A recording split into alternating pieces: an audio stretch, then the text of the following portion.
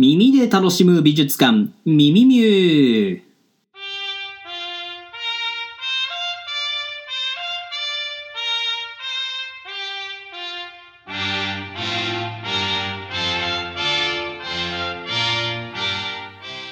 どうも、こう見えてチンアナゴは白いやつよりオレンジのやつ派。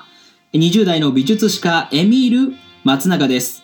この番組は日本美術、そして日本文化に親しんでいただくためにお送りする耳から楽しむ全く新しいアートコンテンツです。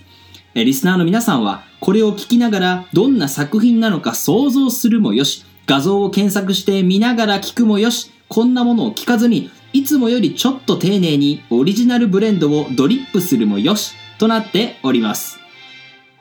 第4回となる今回、皆さんに紹介したいのは第2回で取り上げた奈良の大仏を守護する2人のマッチョ、圧倒的な存在感でおなじみな東大寺南大門金剛力士像です。そんな金剛力士像が思わず見たくなる3つの耳より情報、ミミミポイントがこちら。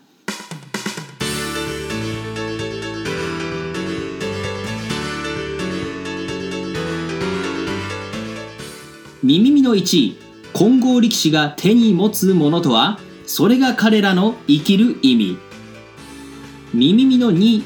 鍛え上げられた筋肉が鎌倉時代の筋肉トレンド。ミミミの3、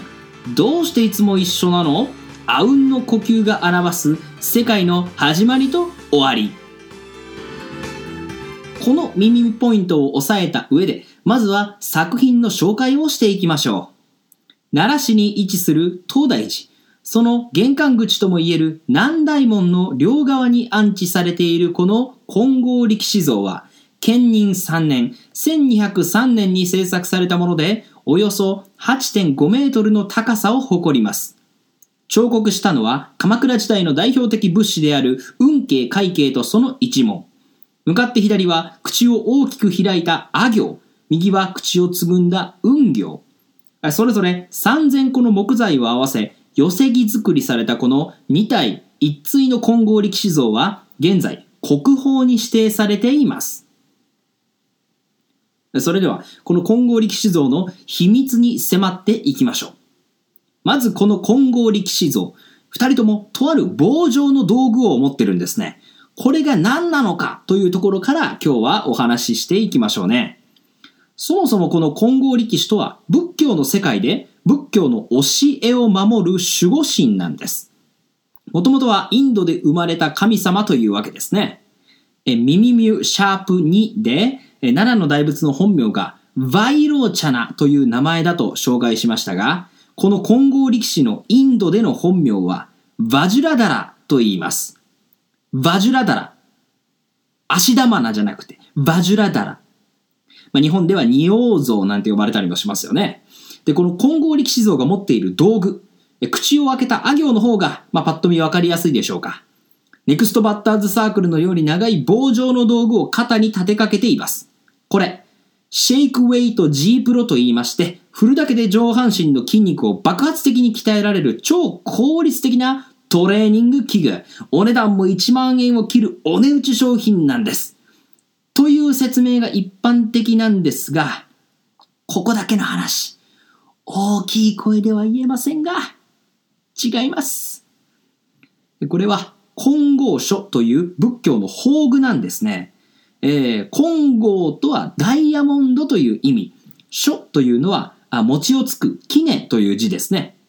この金剛書はもともとはインド神話の神、インドラの持つ武器だったらしいんです。それが仏教の敵に打ち勝ったり、仏教の教えがいかにカッチカチに硬いものであるかを表すものとして、仏教の世界で転用されるようになりました。ダイヤモンドですから、そらもうカッチカチやぞということになるわけですね。ヴァジュラダラという名前ももともとは金剛書を持つという意味なんです。ですから、金剛力士というのはあくまでこの金剛書ありきなんですね。石田純一がいるから小石田純一を名乗るのであって、小石田純一がいるから石田純一を名乗るのではないというのと一緒なわけです。さて、金剛書という武器を持ち、仏教を守護する神、金剛力士。いわばボディーガードなわけですから、ひょろひょろじゃ困りますね。だからマッチョじゃないといけない。そのためにね、この金剛力士像は、ブロッコリーと鶏のささみを気の抜けたコーラで流し込んでいる生活を送っているらしいんですけれども、美しいとされる女性の顔が時代や地域で大きく分かれるように、筋肉隆々の男性的な体の理想形というのも、やはり時代によって変わってきたわけです。最近のね、筋肉業界でも、ただただ筋肉の大きさを競うようなボディービルよりも、より引き締まった、筋性の取れた肉体を競い合うフィジークに注目が集まっていることは、皆さんお茶の間でも毎日のように話題に上がるはずですけれども、この鎌倉時代にも鎌倉時代のモードというのがあるわけなんですね。先ほども申しましたが、この金剛力士像は運慶、快慶とその一門の手によって作られました。運慶、快慶といえば今や最も有名な仏師ですが、実は彼らより前に仏師界にはとあるスーパースターがいたんです。それが上長という人でした。定める朝と書いて上長。上長は運慶快慶よりおよそ200年前、平安時代中期の人です。現在に残る代表作としましては、平等院鳳凰堂の国宝阿弥陀如来像などが挙げられます。上長の彫刻はまさに平安貴族の趣味を体現したような穏やかな表情、曲線美、浅めの彫りなどが特徴として挙げられるんですね。これが平安時代を通して上長様という一種のモードとして流行していました。この頃にもね、金剛力士像というのは作られているんですけれども、もっと体の起伏は少なくて、表情もより穏やかなものです。一方、この東大寺南大門の金剛力士像は、腹斜筋から表情筋まであらゆる箇所がコブのように出っ張っていまして、表情もいかめしくていかにも恐ろしげですよね。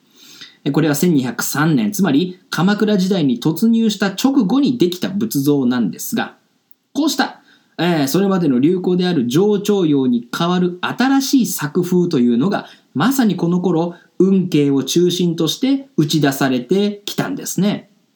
鎌倉時代には源頼朝によって幕府が建てられ、初めて武士が政治の実権を握りました。そうした武士の世の中の到来が、こうした力強い作品を生んだ要因の一つであるというふうに考える研究者も少なくありません。金剛力士像はまさに時代の寵児だったんですね。さて、この金剛力士像、東大寺南大門に限らず、左手の阿行、右手の運行が常にニコイチとなっています。神社の狛犬なんかもこの阿吽がニコイチになってますね。では、この阿吽とはどういう意味なのでしょうか。何を隠そう、この阿吽という言葉も古代インドから来た言葉なんです。古代インドの文字であるサンスクリット文字の最初の文字であるア、そして最後の文字であるウン。これはそれぞれ開いた状態と閉じた状態を表すものでして、これらがセットになっていることで万物の始まりと終わりを象徴すると言われています。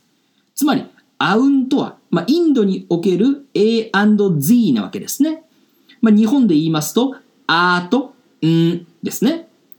日と月。東京、博多。梶谷、蔵元。生中、お茶漬け。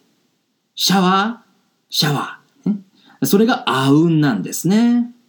で、奈良の大仏が宇宙の断りを具現化したものであるというのは、ミミミュ、シャープ2で申し上げたことですが、この金剛力士は万物の始まりと終わりを表す。あまりにスケールの大きな話ですが、それこそが仏教のパワーなわけです。さて、ここまで東大寺南大門の金剛力士像について解説してきました。もう一度耳ミポイントをおさらいしておきましょう。耳ミの1、金剛力士が手に持つものとは、それが彼らの生きる意味。耳ミの2、鍛え上げられた筋肉が鎌倉時代の筋肉トレンド。耳ミの3、どうしていつも一緒なの？阿吽の呼吸が表す世界の始まりと終わり。ミミミュシャープ2で紹介しました奈良の大仏と合わせて、ぜひこの機会に GoTo 奈良をして、東大寺を除き、この金剛力士像のパワーを感じ取ってみてください。さて、お送りしてまいりました耳で楽しむ美術館ミミミュ第4回、東大寺南大門金剛力士像、お楽しみいただけましたでしょうか。これからも日本美術や日本文化に親しみを感じていただけるような耳より情報を耳よりお届けしますのでご愛顧ください。また最後になりますが、この番組はあくまで個人の感想でありまして、いかなる団体を代表するものでも学術的信憑性を保証するものでもありませんのでご了承ください。それではまた次回お会いいたしましょう。バイバイ。